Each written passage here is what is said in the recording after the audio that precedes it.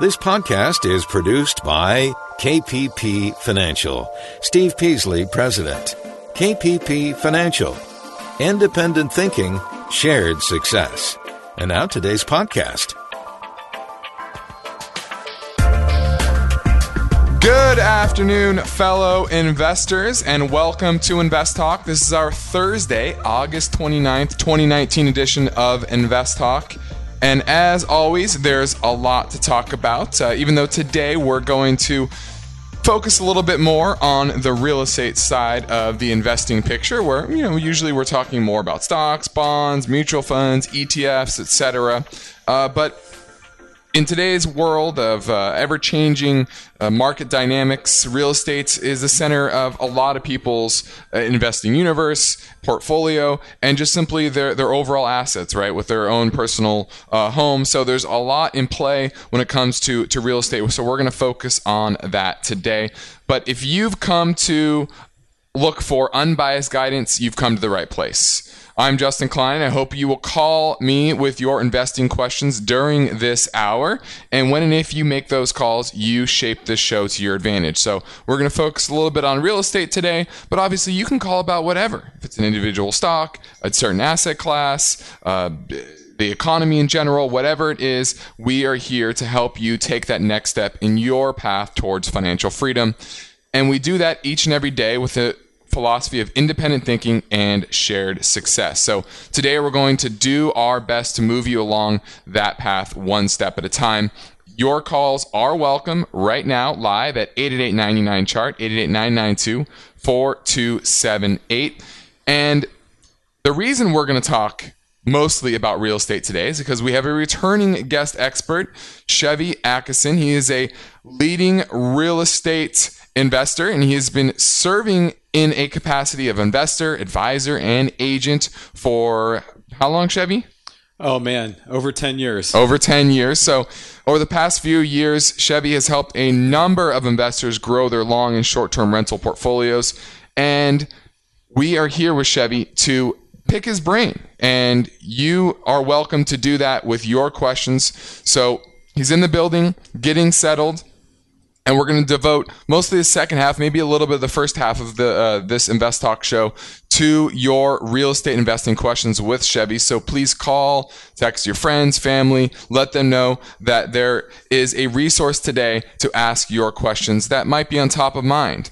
Now, our main talking point today was going to be about maybe is cash still a bad idea for investors, but I think we're going to scrap that. We're going to devote a little bit more time to real estate, to Chevy, and try to answer all of your questions. And I know I have a number of questions for Chevy that I think will enlighten all of you, the listeners, into what's going on in the market today. So that's what today is all about. And let's first check in on the market. We had a modest up day. I wouldn't say modest, pretty decent up day in the market. 2 days in a row after a little more optimism around the China trade negotiations and whether they're going to come back to the table and maybe we get a deal. I mean, we've kind of seen this back and forth for going on over a year now, where there's optimism, then there's pessimism, etc. So this is not something that I think is a big revelation. You could easily go back to Trump increasing tariffs, starting September 1st. So we'll see how that goes. Technically, we still remain within this consolidation phase over the past few weeks. We haven't really broken up or down, and we'll see where it goes starting next week. Now let's grab a question from our anytime listener line at 888-99-CHART. This is Curtis from Alabama, and I've owned Dow stock for a while, and now it's turned into 3 different entities, and I don't even know what I own anymore. Is any of those companies even worth owning? That's my question. I'll listen on the podcast for your answer. Thank you. All right. Looking at, I believe, Dow Corporation. I don't know. I don't have the numbers or the ticker symbols of the 3 companies that it's split up to off the top of my head. So it's hard for me to really give you any sense of what that really looks like. looks like. I'm sure they did that for pure play reasons. A lot of times these big conglomerates, they're filled with all different types of businesses. Some are doing very well, some are doing okay, some are doing poorly. And when you split them up, you can extract value, especially out of the ones that are doing fairly well. So I would look at the economic trends, the business trends of the three entities, and keep the one that remains doing well despite what you see now of a slowing economic environment. So that's the way I would play it. I don't have those three in front of me, unfortunately, but that's the way I would think about which one to keep. Now you're listening to Invest Talk. I'm Justin Klein. And you and I both know that no one can reliably predict exactly where market moves are, right? And that means you got to be prepared to handle market volatility whenever it comes by having a balanced, well thought out portfolio that fits your needs, risk tolerance, etc. So do yourself a favor. Let Steve or I help you. Give us a call. Inquiries are welcome at our KPP Financial office in Irvine, California. So you can call that number, 800-557-5461, leave a message, and we will get back to you and help you out. And now I'm taking your questions live at 888-99-CHART.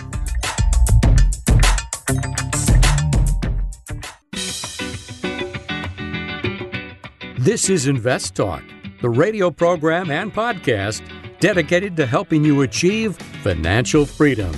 You may be a regular listener. You may even have called a few times. But if you've never called, what are you waiting for? The phone lines are open, and Steve and Justin would love to hear your questions right now. Call 888-99-CHART. Now let's take a quick look at some key benchmark numbers today. Once again, the 2- and 10-year Treasury rates flirted with an inverted yield curve. 2-year Treasury rate was at 1.51%, 10-year at 1.48%. So you see that inverted yield curve.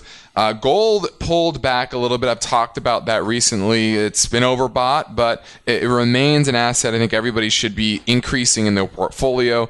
It's up substantially over the past 6-9 months now, but I do think it is overbought. Probably this looks like the start of maybe a more protracted pullback. You know, anything over the past 2-3 months on a pullback in gold and silver have been one to immediately buy. This one, I think, could easily last a couple weeks, maybe, more 7 to 10% pullback range. But in today's low interest rate environment with rates continuing to drop, real yields low, and central banks near the end of their policy tools, it remains an asset everybody should be allocating a little bit more to.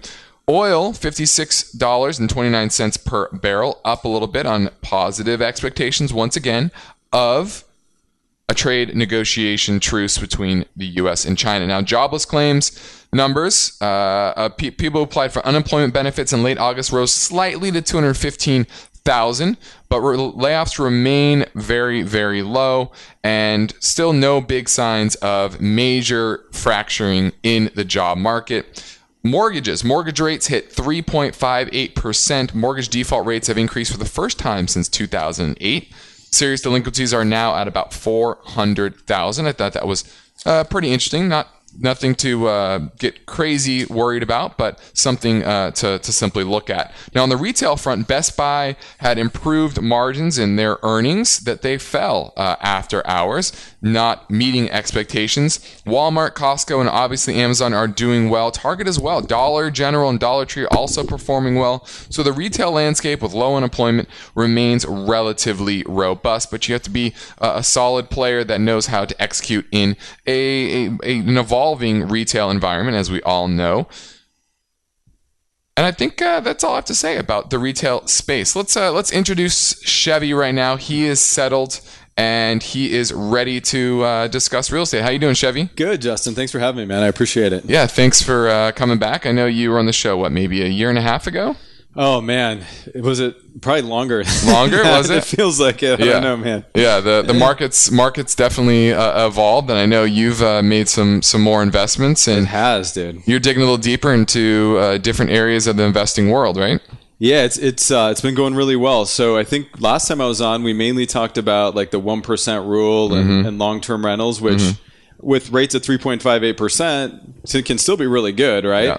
But we've definitely made some huge strides. I was flipping a lot of properties at that time, and now we're really branching out all over into a bunch of different markets. And actually, vacation rentals have allowed us to do that. So I'm still a huge believer in long-term rentals, but we're expanding our portfolio and looking at a lot of different options. And I've helped a lot of investors get some really exciting properties that not only do they make better return on, but they also can use them, which generally you don't get, right? So, did you use any of yours this summer? Oh, of course, my man. Yeah. So I just got back from Minnesota. I think we talked about that. So you're from Minnesota. I'm from North Dakota. Or North Dakota, sorry. My wife's from northern Minnesota, and my brother learned about what we were doing, and he came across that deal and he sent it over to me, and he asked if I'd be interested in doing it with him, and I said, of course. Then a couple weeks later, he called and he's like, do you mind if I just do it myself? Because I want to use this place. You want it all. Yeah, and I'm like, dude, of course. I'll help you manage it. I'll get it all set up for you, and I'll show you the ropes, and we'll get it going. And so he was blessed. He ended up getting a 10,000 square foot lake house. It's actually on a river, but it connects to a lake in Minnesota. It's got an airplane hangar. Sounds like a nice place for a family great vacation. Place, way below replacement cost. It's been rented all summer, and we're really excited to see what it'll bring in during the winter. But it was below replacement cost, and I think it'll at the very least pay for itself. The winter in Minnesota is going to be interesting, but there's a lot of snowmobiling, ice fishing, and it was cool. My family actually went out there. It's got a house and a guest house. The main house was booked, and he was bummed. He's like, block it out. I'm like, dude, it's too late. It's already booked. So my family stayed in the loft, and his in-laws have a place really close by. So we spent a few days on the lake, and it was a great time, and little bit of work as well. So yeah, it was cool. And I know you have some vacation rentals out here in La Quinta. You ever go to one of those this summer? Yeah. So what's interesting. So I had a friend, man, and I call him an acquaintance, a lender buddy of mine, who said that it was probably 5-6 years ago. He came in and he said, I was one of my buddies told me about him, so I gave him a call, and he had a house in Phoenix. And you'll appreciate this story since you're a basketball player like me.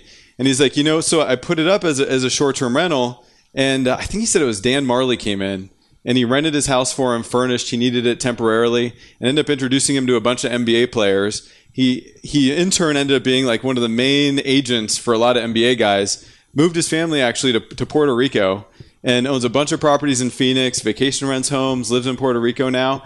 And so it's kind of always in the back of my mind. And as you know, we flip a lot of properties. I can't give tax advice, but when I flip, I pay ordinary income tax, right? Yeah. Which is a pretty big hit. So I've always been looking at ways to get better cash flow out of properties. So I found this property. I won't go into the whole story because I know we're limited on time today.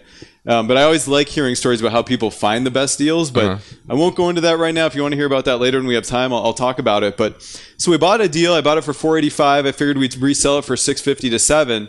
And a lot of my deals I'll have partners on. So this was an investor I'd been working with for about 10 years. I brought him out, became a really good friend of mine. And I said, you know what? I think this one, let's try to hold it for a year. If it vacation rents well, we'll keep it.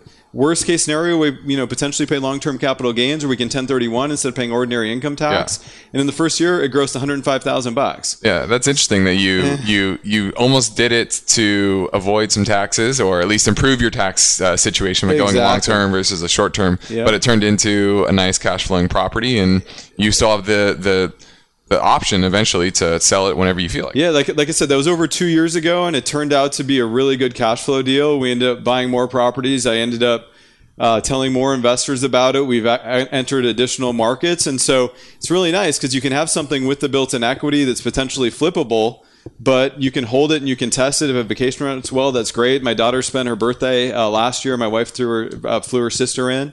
And they spent her birthday out there. That was cool. So it can be a lifestyle thing as well. Yeah. That's a very interesting story how you started out with that. And I know you have a lot to talk about when it comes to the overall market, both countrywide as well as here in California. And you have experience in flipping, long-term buy and holds, as well as vacation rentals. So we're going to talk about all that coming up on the rest of the show. So if you have a question, please give us a call. And you're listening to Invest Talk. And we're going to get to Connor and Ventura here in a minute, right after the break. I'm Justin Klein. If you've been listening to Invest Talk for a while, you've heard me say that I believe every investor should determine their own individual risk tolerance level.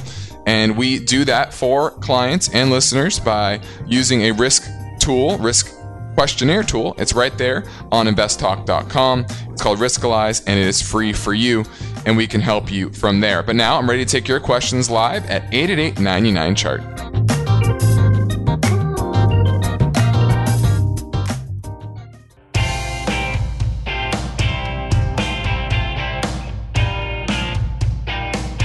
Welcome to a special Invest Talk. It is Real Estate Expert Day, and Justin will be devoting an extended segment to interview leading agent Chevy Ackerson. Chevy will also be taking your questions live.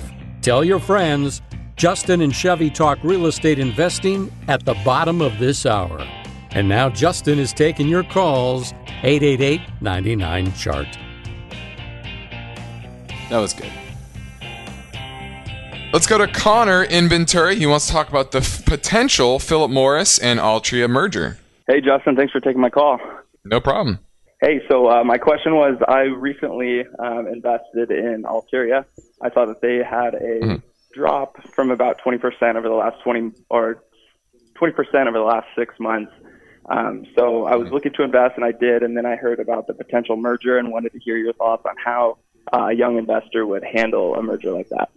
Well, the merger makes a little more sense than it had in the past. The reason Philip Morris and Altria split, I think it was 11 years ago, was tried to shield Philip Morris from the litigation side of a lot of litigation that was going on here in the United States.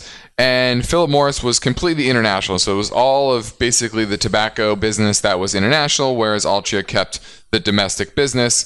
And so Philip Morris was growing a lot more. They have different leadership. So Philip Morris is focused a little bit more on the vaping side with the investment in Juul, and Altria investing in cannabis with Cronos. So Cronos.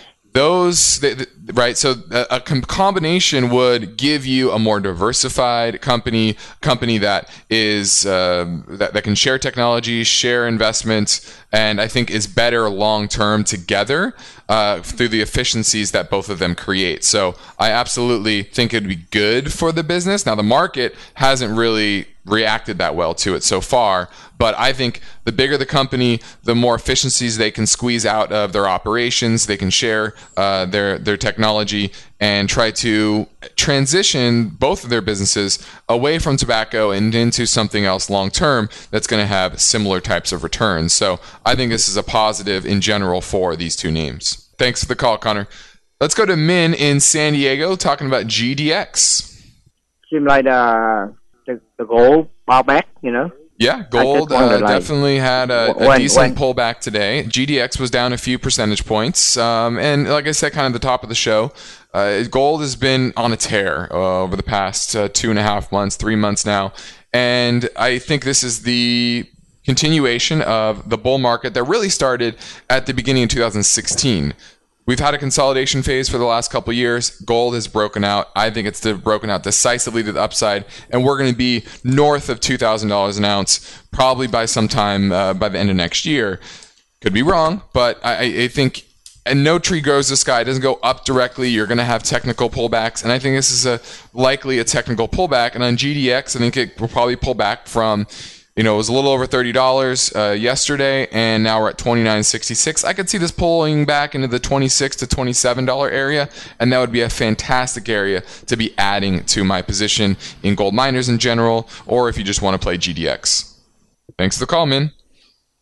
All right, let's get back to talking with Chevy a little bit. As you know, as we talked about, he has some pretty extensive experience in all areas of the investment world when it comes to real estate. But let's talk broadly about the real estate market. You obviously saw a slowdown kind of late last year. You saw the drop in the equity markets. Interest rates were relatively high in the fall of last year. Mortgage rates hit about close to 5%, right?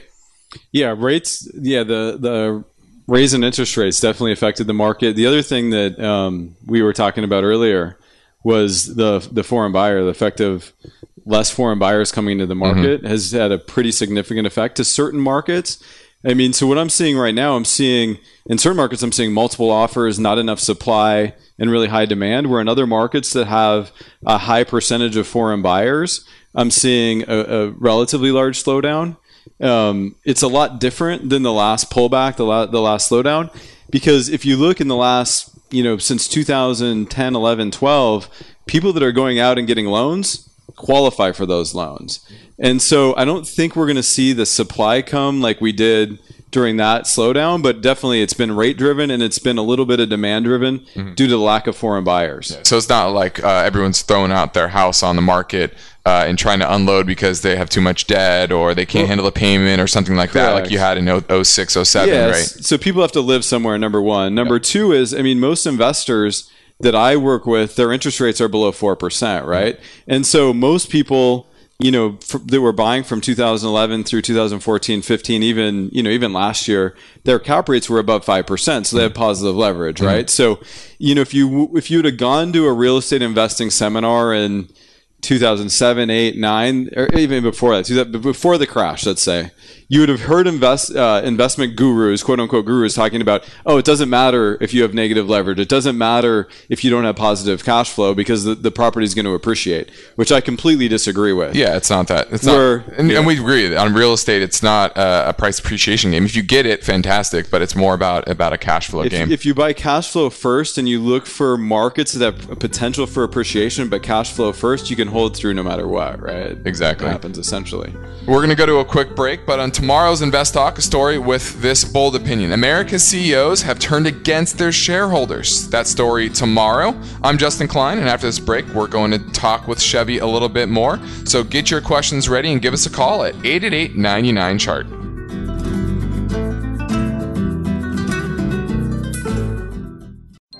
The time is now. And if you act now, the benefit to your financial future could be measurably significant. This is your chance to sharpen your investing skills through a valuable online classroom learning opportunity. Invest Talk Academy. Enrollment in Invest Talk Academy will introduce you to a weekly series of live investing classes conducted by KPP Financial Principals and Invest Talk hosts Steve Peasley and Justin Klein. You'll profit from a critical degree of focused mentoring led by Steve and Justin. Hear their full analysis of the market. Follow along with charts and data points. Understand technical and fundamental analysis. Develop the mindset to become a successful investor.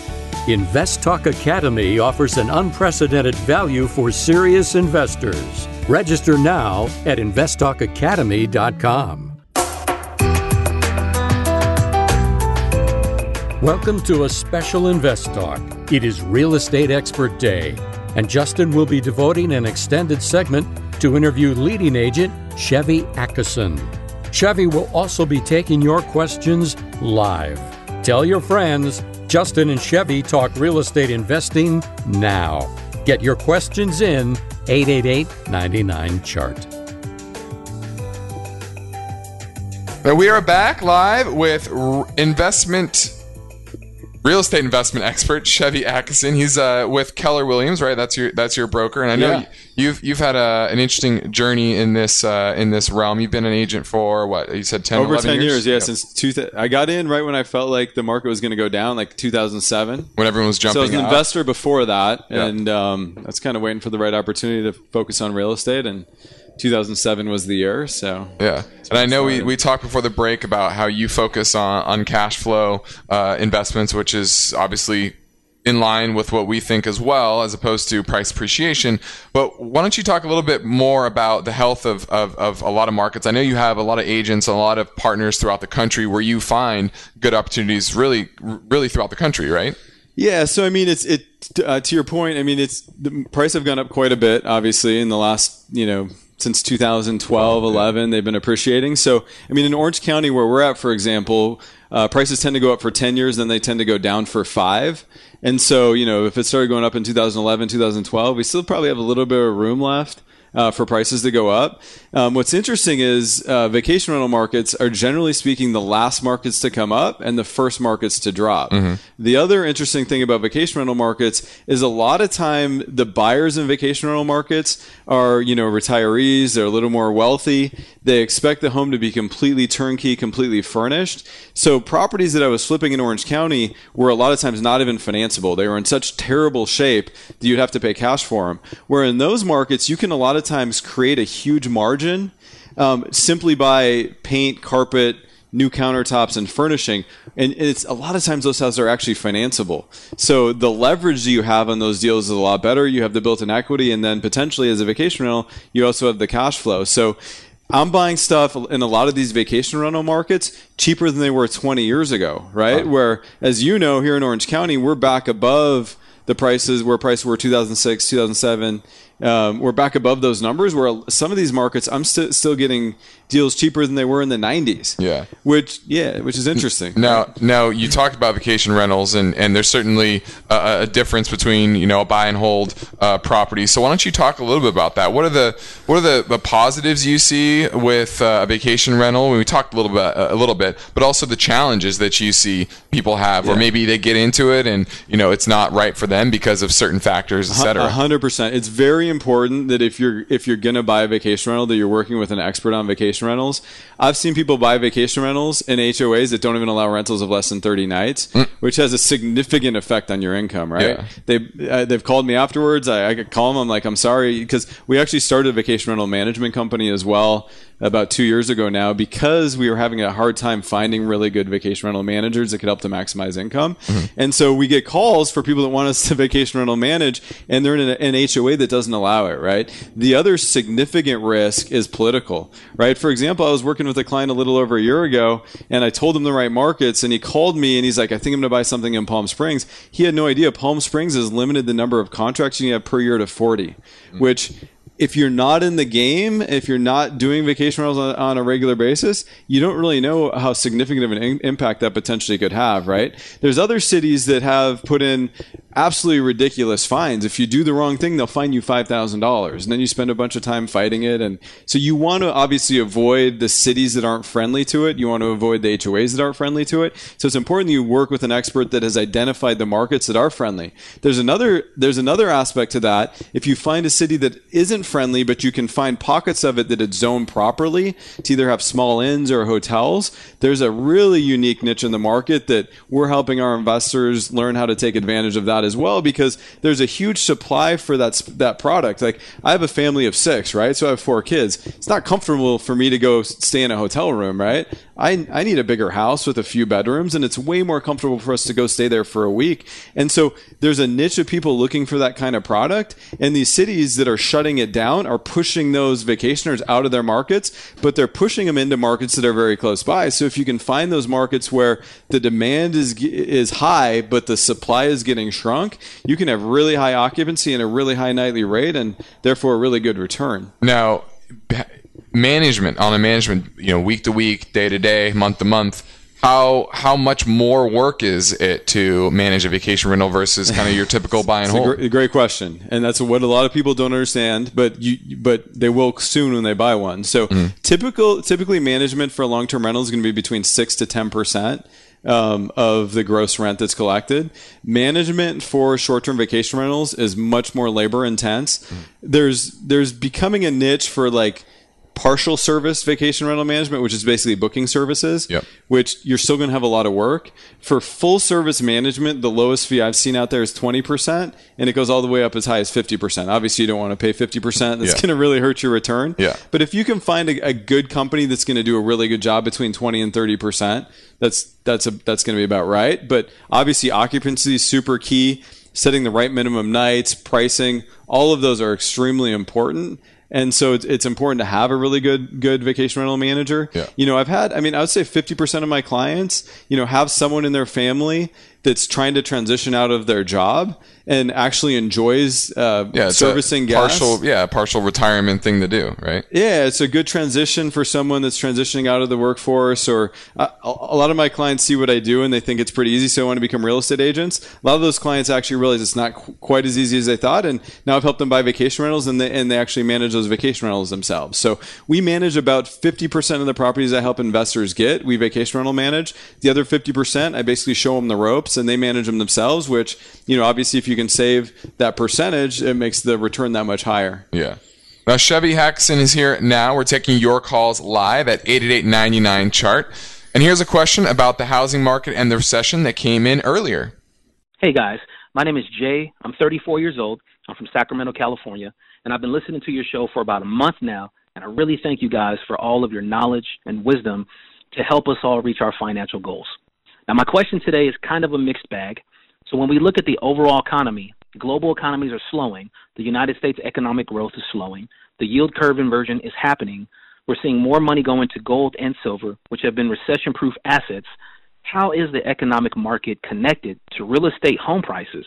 I ask this question because I own a home and I have some good equity in it, and I remember watching my mother and father, along with many others, lose their home in the last recession. I'd like to be ahead of the curve and sell my home pre-recession. Could you give me your thoughts on how the market is connected to home prices, and if now is a good time to take my equity off the table and sit on the sidelines for a while?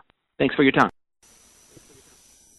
Well, my answer, and Chevy might have a different opinion, my answer is that I wouldn't worry about losing your home. You know, a home is a part about utility first. It's an investment second, I think. And, you know, if your job is stable and you love where you live and you are happy staying there for the next 5, 7, 10 years, then I wouldn't sell it. But if you're trying to time the market, this is definitely a much better time to sell than it is to buy. If you're looking over the next 3 to 5 years, there's likely going to be some sort of recession that'll impact housing prices. Now, it's obviously slow, right? You have a recession, prices and comps come down slowly, as opposed to in the stock market, you know, prices move fast, they go down fast, they can go up fast. Real estate prices are kind of slow in general to move. So it just really depends on your time horizon. I think if you are trying to time the market, this is not a bad time to sell, and you want to sit on the sidelines, maybe go rent because you don't love where you live now and you're trying to target somewhere else in the next recession.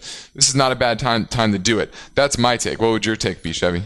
Oh man, there's so many things that factor in that. So Justin, I talk myself out of jobs on a regular basis by having sellers that call me in and say they want to sell for this exact reason, right? Mm-hmm. So we created what we call the fundamental evaluation report, right? Which basically analyzes the price of owning versus renting a similar property, right? So your caller, he's got to live somewhere, right? And so we can look at what it's costing him to own that property versus what it's costing him to rent it. I mean, my brother's a great example. Over 10 years ago, maybe probably 15 years ago now, he asked me the same question. And I said, look, what can you rent that property for? And he had a pretty significant amount of positive cash flow. So I said, you know what, hold that property, rent it out, and then go buy another property. That's what he did. He has over 30 properties right now, right? Yeah. I know he's glad he made that decision. You know, the other factor is rates, I think, are more than likely to start to creep up. So we were just talking about it. If you go from a 4% interest rate to a 5% interest rate with 20% down, the cost of ownership goes up over 15%, right? That's relatively significant. On the flip side, if he needs that money for the down payment for his next property, I do have clients like this that know they want a much bigger, much more expensive home. If a $1 million home goes down 20%, that's much more significant than if a $500,000 house goes down 20%, right? Yep. So if you're a move-up buyer, it's almost beneficial for you for the market to drop, right? Yep. So I think we need a lot more information from the specific caller, which it sounds like he called earlier. Well, he's in Sacramento. Yeah, it was a voicemail. He's in Sacramento. So I know that area has gotten a lot of the echo boom from Silicon Valley, right? Mm-hmm. So a lot of those, some people commute all the way from Sacramento to Silicon Valley. So there's definitely some from a cost of renting versus cost of owning. You know, I would have, like you said, we need to do that analysis to see how much higher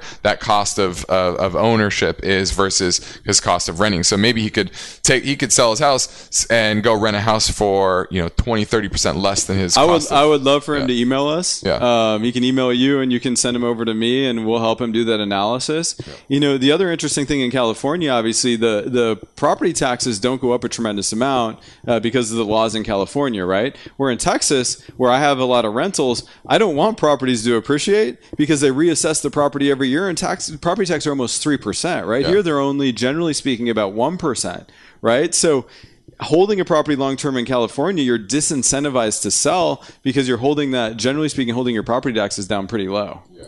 Well, I think that's a good segue into, I know we talked about vacation rentals before, but the buy and hold market in general. I know last time you were on the show, you talked about the 1% rule, and you even mentioned the 2% rule. But how do you decide if you're going to compromise on that rule when making an investment? Because clearly the market is high in most areas of the country. Are you still seeing some pockets where you can find the 1% rule? And when do you decide to compromise on it? Yeah, I mean, you're trying to get as close to that as possible. But, we talked about it. I mean, again, using like Orange County, for example, Newport Beach, where it's a super desirable place to live, or Laguna, where you live, you're almost never going to get, never going to get to the 1%. You'll be lucky right? to get 0.5%. So, so we talked to a lot of our clients who are really smart people, and they looked at our fundamental evaluation report and they said, look, I bought my house in Newport Beach and it was nowhere near the 1%. It was the best investment I ever made. So in a lot of markets now, we've actually been able to go back for 30 years and take the data and see where properties were transacting over the last 30 years in relation to rental parity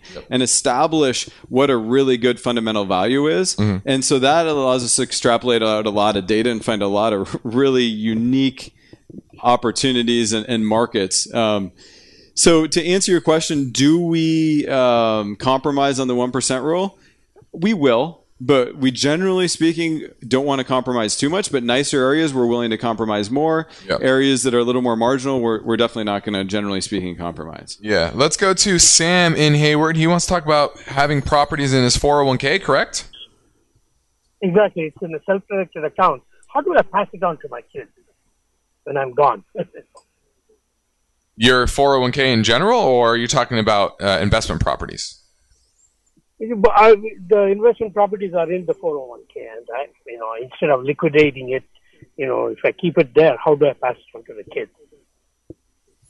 Well, any type of retirement account, you should have a beneficiary form that the assets just transfer over to your children. So that's going to be likely involved with your beneficiary form.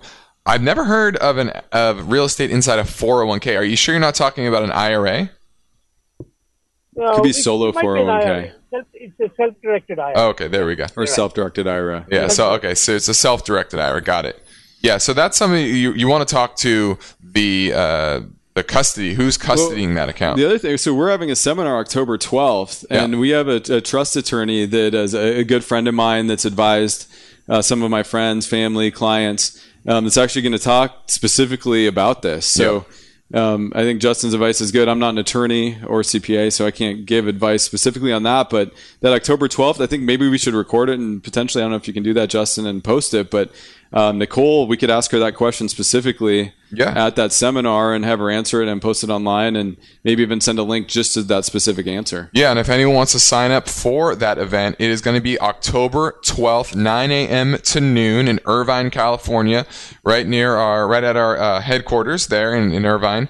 Near the airport, so easy for everyone to get to. So if you want to sign up, you can go over to investtalk.com, click on the Invest Talk tab, and then conferences, and you'll see the sign up link there. You will early bird special, I believe, until September 15th, $25 to sign up. So you can go there now. Let's move on to flipping. I know flipping was in vogue a few years back, and I know you've had some experience with that, and I still see a lot of people trying to get into it. What type of success have you had, and what lessons have you learned from that experience? Oh, man. So, I mean, you make money when you buy, right? Yep. So it's 100% you make money when you buy. There's still plenty of guys flipping and making really good money. It's a lot harder than it looks like it on TV. They have the shows and it looks exciting and fun, but it's challenging, right? Yeah. I mean, number one, again, is just finding the right opportunity. So like we talked about it, in desirable markets like Orange County, you're typically going to have to pay cash. And then finding the deals is very difficult. I have guys who are buying at the trustee sale, which is where it used to be the spot to get deals. Mm-hmm. And a lot of them have had to move away from that, partially because of the TV shows, right? Guys make it look easy.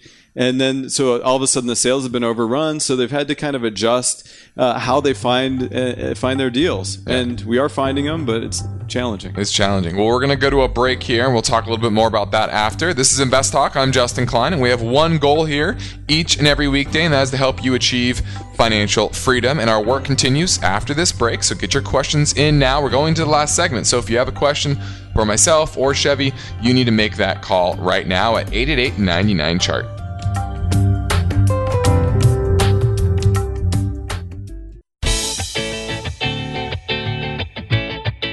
On the next Invest Talk, America's CEOs have turned against their shareholders.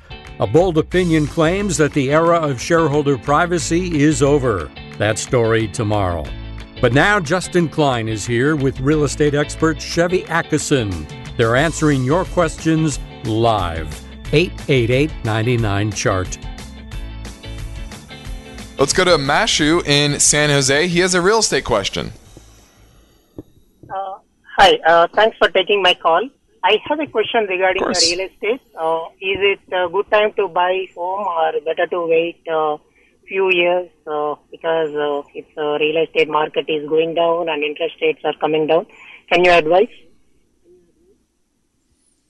Well, that's always a tough question, and there needs to be a lot more specifics. I know Chevy said he's seen a lot of weakness on the high end of real estate, right? You've seen where that's most of the weakness, where the low end, I think there's always going to be a consistent level of buyers in most markets. So Mashu, what I'm advising people to do is to make sure that you keep some cash on the sideline so that when there's really exceptional opportunities, you can take advantage of them.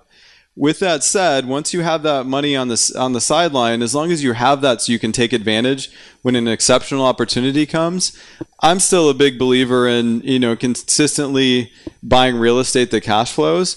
So, for example, I just put in an offer 2 weeks ago on a deal. I didn't get it because they weren't willing to sell it for the right price, where it was, in my opinion, it was an opportunity right now.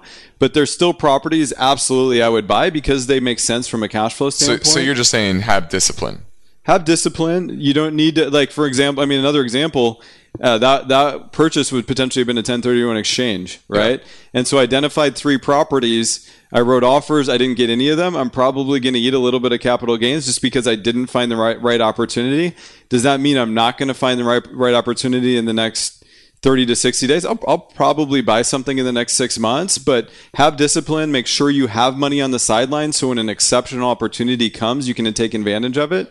And you're in San Jose, so certainly there's some echo inflation or echo appreciation from the tech boom, and the tech boom is coming off. I think we're near the peak of kind of these non-cash flowing companies going to market, going IPO, and that tends to mark the top in a certain cycle, and I think we're near the top in that tech cycle. So absolutely, I would be patient, but always look for opportunities and pounce on the ones where you see make sense for you and long term. Now let's finish up with flipping a little bit. I know we talked about flipping, and it's really about buying, buying correctly, not overpaying for the properties. But in the flipping process or the remodeling process, what type of lessons have you learned in your time of flipping? Oh man, that's another broad question. Yeah. But one of my number one rules besides buying at the right price is I guess if I had to take one thing that sticks out to me over the years is don't buy anything that backs or sides any major roads. Oh, gotcha. You can look at the comps in the area, and it's really hard to properly calculate what kind of discount is going to be required of something that backs or sides to a busy road. I had a deal in Corona del Mar 3 years ago. We bought it exceptionally well, and I didn't even feel like it was a very busy road, but apparently it was busier than I thought, and I kept getting that complaint. It took me a little longer to move. We still made good money on it, but the market helped us as well, right? Yep. So if you're worried about road noise, you're concerned that something backs or sides to a major road, even if it looks like a really good deal, be excessively cautious. And I, generally speaking, wouldn't use the same rules that I do on other flips. I guess that's probably one of the biggest lessons I've had in the last 12 years. Now, I know on our event, October 12th, we're going to talk about more of these lessons that you've learned throughout your decade plus in real estate investing. We're also going to talk about some certain opportunities in the market. I know Paradise, California is one that I thought's interesting. Yeah, so one thing I've learned is to listen, right? And a lot of my clients over the years have been much smarter than I am. So this was an opportunity that was brought to me by a client, friend, associate that actually has talked to me a lot about real estate over the years, and he actually owned property in Paradise, which if your listeners don't know, a lot of Paradise unfortunately burnt down, but he loves the city. He really believes in it. It's a bedroom community, a little bit outside of Chico, and it's a really beautiful area. And what happened there is super unfortunate, but he really believes in it. He wants to help to rebuild it. And so he's actually created an opportunity. He started a fund to buy lots in Paradise. And then eventually we'd like to help rebuild it, like to create housing there. It's a land banking play, which we're going to talk about a little bit more at the event. So if you want to attend, just go to investtalk.com, click on the Invest Talk tab, and then conferences, and you'll see how to sign up there. Thanks for joining me this hour, Chevy. I appreciate it. I hope everyone learned a little bit. I'm Justin Klein, and that completes another Invest Talk program, and I thank you for your loyal support and questions. Please come back tomorrow. Steve will be here, and I return on Monday. No, I return next Thursday. And you can call anytime with your real estate investing questions at 888-99-CHART.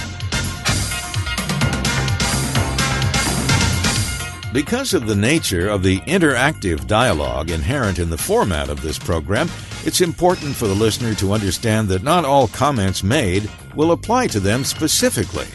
Nothing said shall be taken to be investment advice, or shall statements on this program be considered an offer to buy or sell securities.